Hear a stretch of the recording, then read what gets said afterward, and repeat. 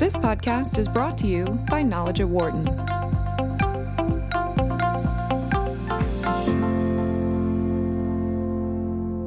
This is Steve Guglielmi, Editorial Director for Knowledge at Wharton.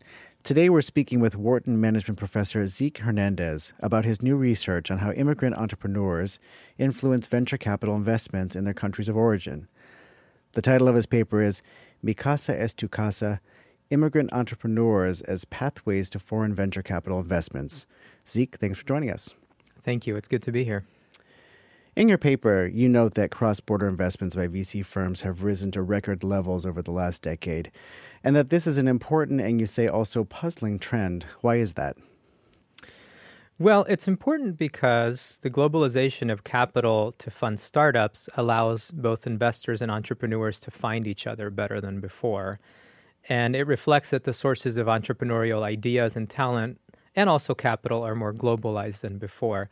So, even a few years ago, most of the high-growth startups came from just a few countries in the world, like the U.S. or the U.K., Israel, perhaps more recently, but not really reflecting a broad variety of source countries. And now we're seeing that change a lot and grow very fast. So that's why it's important.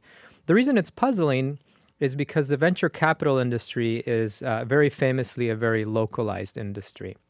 So there's been quite a few studies before mine, of course, that have shown that venture capital investment is very unlikely to happen within more than about, let's say 40 to 60 miles from the headquarters of the VC firm, right? So Silicon Valley investors invest in the Valley, Boston investors in Boston, et cetera, et cetera. And I've actually even talked to a lot of VCs who confirm this, right? Who tell me, look, I really don't invest much outside of where I am.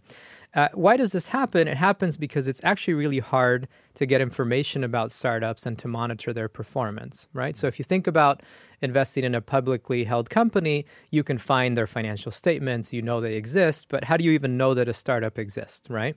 And so what Proximity does is it allows you as an investor to find out what new startups are there, to meet the founders and develop a relationship with them before you invest. And then after you invest, proximity is really important to monitor the performance of the startup, to provide advice when things come up, et cetera. And so, all of this is just to point out that the puzzle is that international venture capital investment kind of violates this proximity rule, right?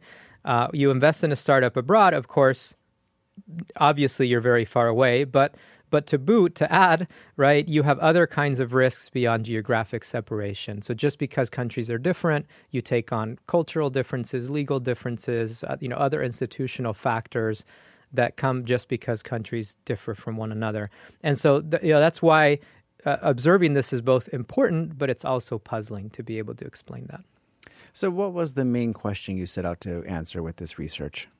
Yeah, so I think in line with what I just said, broadly we wanted to know why it is that VC firms would take on the risks of investing in startups from other countries, and importantly, where they invest. Because as we looked at the data, we noticed that as we compared firms, that there was a lot of variation in where they invest. So some invest in Israel, Canada, China, India, right? So how do we explain also the destination of their investments? So that was kind of the broad thing we were trying to understand. Now, of course, every paper is very specific. So in this paper, we had a very specific hypothesis, which is that one mechanism that explained this broad question was that immigrant entrepreneurs play a really crucial role in facilitating cross-border venture capital investment. And what I mean by that is that the more a venture capital firm, in this case in the U.S., invests in startups that have immigrant founders, the more that firm will later invest in startups located in the country where the immigrant founders are from. So to give a general example, if I'm a venture capital firm in Silicon Valley, and for a variety of reasons, I end up investing in U.S. startups that have Indian entrepreneurs as founders, then I'm more likely in the future to invest in Indian startups that are located in India. Your study focuses specifically on the role that immigrant entrepreneurs play in this scenario. How do they facilitate these investments? Right. So the mechanism is actually pretty straightforward. I imagine most people could guess what we're trying to get at. But, an immigrant entrepreneur has knowledge about their home country and connections in that country, right?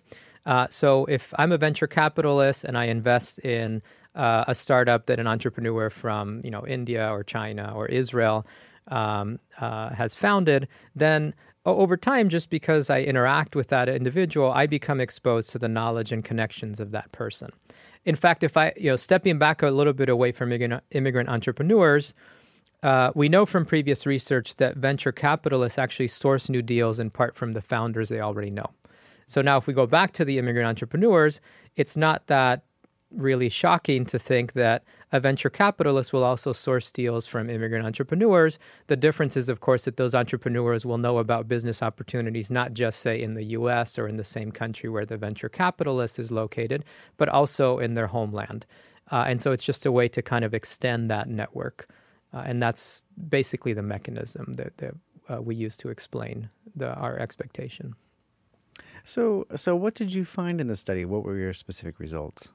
Yeah, so in our study, it's important to say that we had data on the investments of U.S.-based venture capital firms in Indian startups. And so what we found is that the more a U.S. venture capitalist invested in startups here in the U.S. that were founded by Indian entrepreneurs, the more they later invested in startups in India, right? So the greater the count of investments. But what's really important is also to note that we found that this effect only happened if the Indian entrepreneurs in the U.S. were first-generation immigrants, meaning they had come directly from India. There was no effect for second or later generation Indians. It might be ethnic Indians, but didn't actually live or spend time in India, didn't grow up there. We also found some very specific results that are kind of interesting.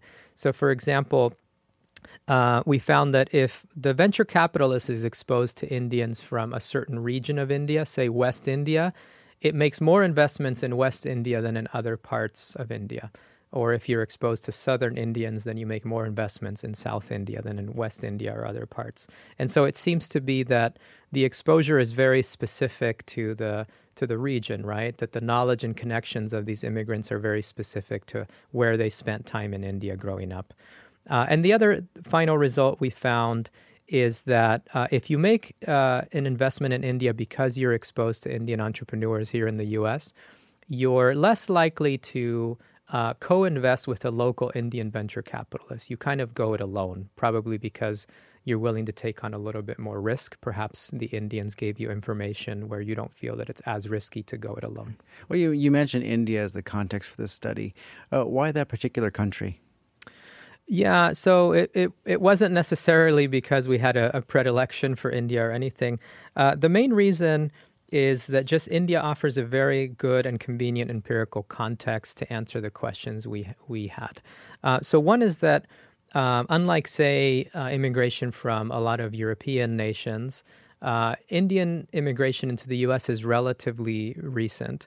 And by that I mean in the last, say, 30 years or so, right? And so that means that we have a large group of Indians that are either first generation or second generation, but not, we don't have a long tail of history there. And so that avoids some confounding effects from immigrants being here and being more kind of embedded into the culture of the United States in that way. The other thing is that Indian immigrants have a substantial rate of entrepreneurship in the U.S., especially high-tech entrepreneurship. And so that's important because we needed enough observations of entrepreneurs in sectors that would receive venture capital funding, right? There's another particularity of India that actually is really interesting to me, and it's that remember the result I told you about how we know where the Indians are from? We know if they're from like West India or South India. Well, it turns out that one way you know that is from last names, right? So it turns out that like if your last name is Balachandran, like my co-author, and I should have said that earlier, my co-author on this paper is Sharath Balachandran, who is Indian, right? So his last name is from South India, right? But a last name like Nerkar or Patel is from Western India, right? And these this comes from linguistic and other historical differences that are pretty persistent. And so the names actually allow us to know the sort of origins of these individuals. And so all of those are really good empirical reasons why we chose India. And if we try to do this result with other nationalities, so you take my last name like Hernandez, right? That doesn't represent one country. That could be, dozens of countries. So anyway, India was convenient for all those reasons. Unlike previous studies in this area, you looked at firms' interactions with individual immigrants as opposed to the broader immigrant population. Why is that important? Yeah, it's important because there are previous papers that have looked at how immigrants affect the foreign investments of companies in general. I'm not talking about venture capital, but just direct investment, right? So think of a multinational firm setting up a subsidiary somewhere. I've done some of that work. Others have done some of that work. But one of the things that all those previous papers have in common is that they looked at exposure to what I would call the population of immigrants from a certain country. So, if I'm exposed, let's stay with Indians since that's kind of our working example. If I'm exposed to, I'm in a place like New Jersey or California that has a lot of Indian immigrants, then that might stimulate investment in India. But that exposure at the population level doesn't really explain why two firms that say are headquartered in the same location and are exposed to the same number of Indian immigrants at the population level might behave differently. So we observe one firm investing in India and another firm not investing, right? And so we need a setting where we can observe a firm interacting with individual Indians, right? And venture capital was really great in that sense because we can observe if as a venture capitalist you invested in a startup founded by Indians versus not, and you might be in the same location, but it's that exposure at the individual level that allows me to know if you were to use a medical term, sort of infected with the knowledge and connections in a way that's going to influence you later. Right. In your paper, you note that this impact on venture capital investment happens with first-generation immigrant entrepreneurs, but not with later-generation immigrants. Why is that so? Right. The reason that's a key finding is just because it helps validate that mechanism I mentioned earlier of knowledge and connections. And it's really quite straightforward, right? A first-generation immigrant has firsthand knowledge and connections, has spent time and has had meaningful business and personal experience in India.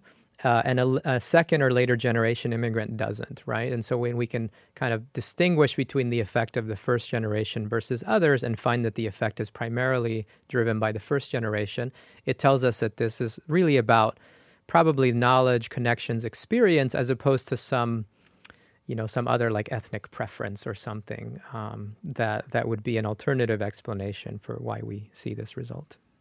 You also looked at the role that immigrants play at the VC firms themselves. Can you explain that? Sure. Yeah, this is a little more convoluted, so I didn't mention it at first. But we also wanted to see what happens if the VC firm itself has immigrants in its management team, right? So if I'm a venture capital firm and I have partners that are Indian in this case, right, does that make a difference? And you could expect that it might because say I might be more receptive, more attuned to India or opportunities in India just because I know something about the homeland. And we found that in general that's true, but there's a twist here.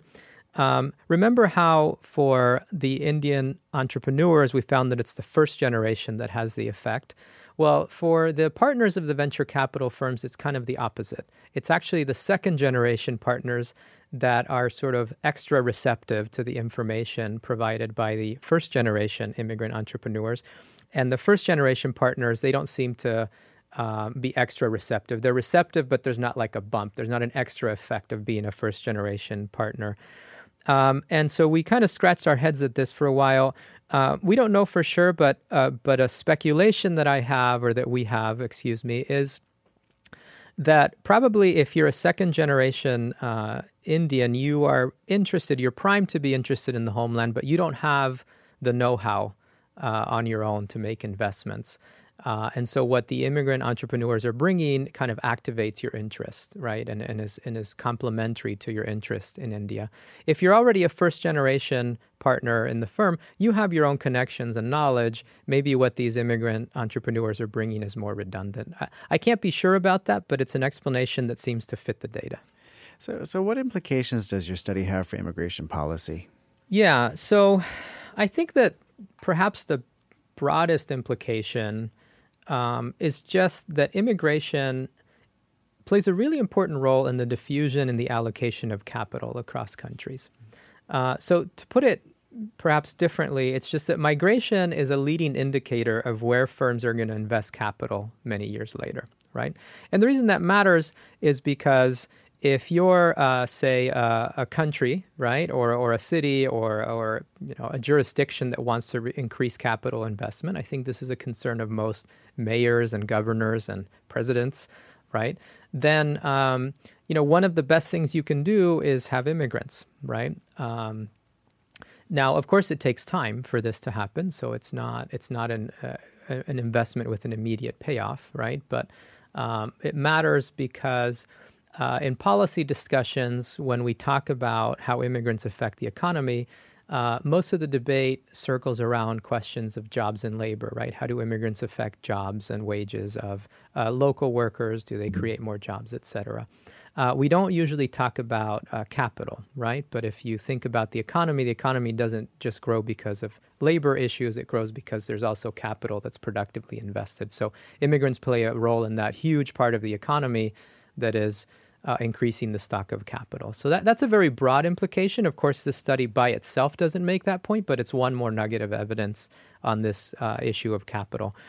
Then there's another implication that has to do with the issue of brain drain. I think it's a term that is understood, but for those who might not have heard it before, in development economics, there's long been a concern that when a country sends out immigrants, it loses a lot of talent, right? The brains get drained from the country, right? And then the country won't grow and develop. So I'm not going to speak to that. There's a big literature that's I think beyond this conversation. But what this study is adding is that it seems to be that, again, in the long run, one of the gains that sending countries get is that they get more capital, right? In this case, in the form of venture capital that helps startups from that country grow and scale and provide jobs. So it could be that in some ways, emigration can be a form of long-term investment, so to speak, in that the immigrants that go to the receiving country then facilitate capital coming back into the country that sent them out in the long run. Again, this study by itself doesn't put the nail on the coffin of whether that happens, but it suggests that we also need to think about that. So what question or questions do you think would be good to explore as a follow-up to this study? Well, the most obvious that my co-author and I have thought about, of course, is that in this study I described today, we've just looked at whether these immigrant entrepreneurs facilitate more venture capital investment. We haven't looked at the performance of those investments, right? So I think it would be an obvious next step to look at, well, do these venture capitalists get greater returns when they invest because of exposure to immigrants? Perhaps looking at, are there certain kinds of startups, differences in the kinds of startups that receive investment through this immigration mechanism or not? That would be interesting too. And I think we're also aware that we have a sample, in this case, just of Indian entrepreneurs and Indian startups, and for the reasons I explained earlier, but we should also see if this holds for other nationalities. Like, for the U.S., the biggest destinations of foreign venture capital besides India are China, Israel, Canada, and the UK. And so it'd be interesting to see if there's differences in how immigrants from those countries affect investment. Great. Well, thanks so much for joining us today, Zeke. Thank you. It was great to be here. And if you like what you heard, you can find more podcasts like this on your favorite podcast player. And if you want to read more research from Zeke Hernandez, visit us at knowledge.wharton.upenn.edu. Thanks for listening. For more insight from Knowledge at Wharton, please visit knowledge.wharton.upenn.edu.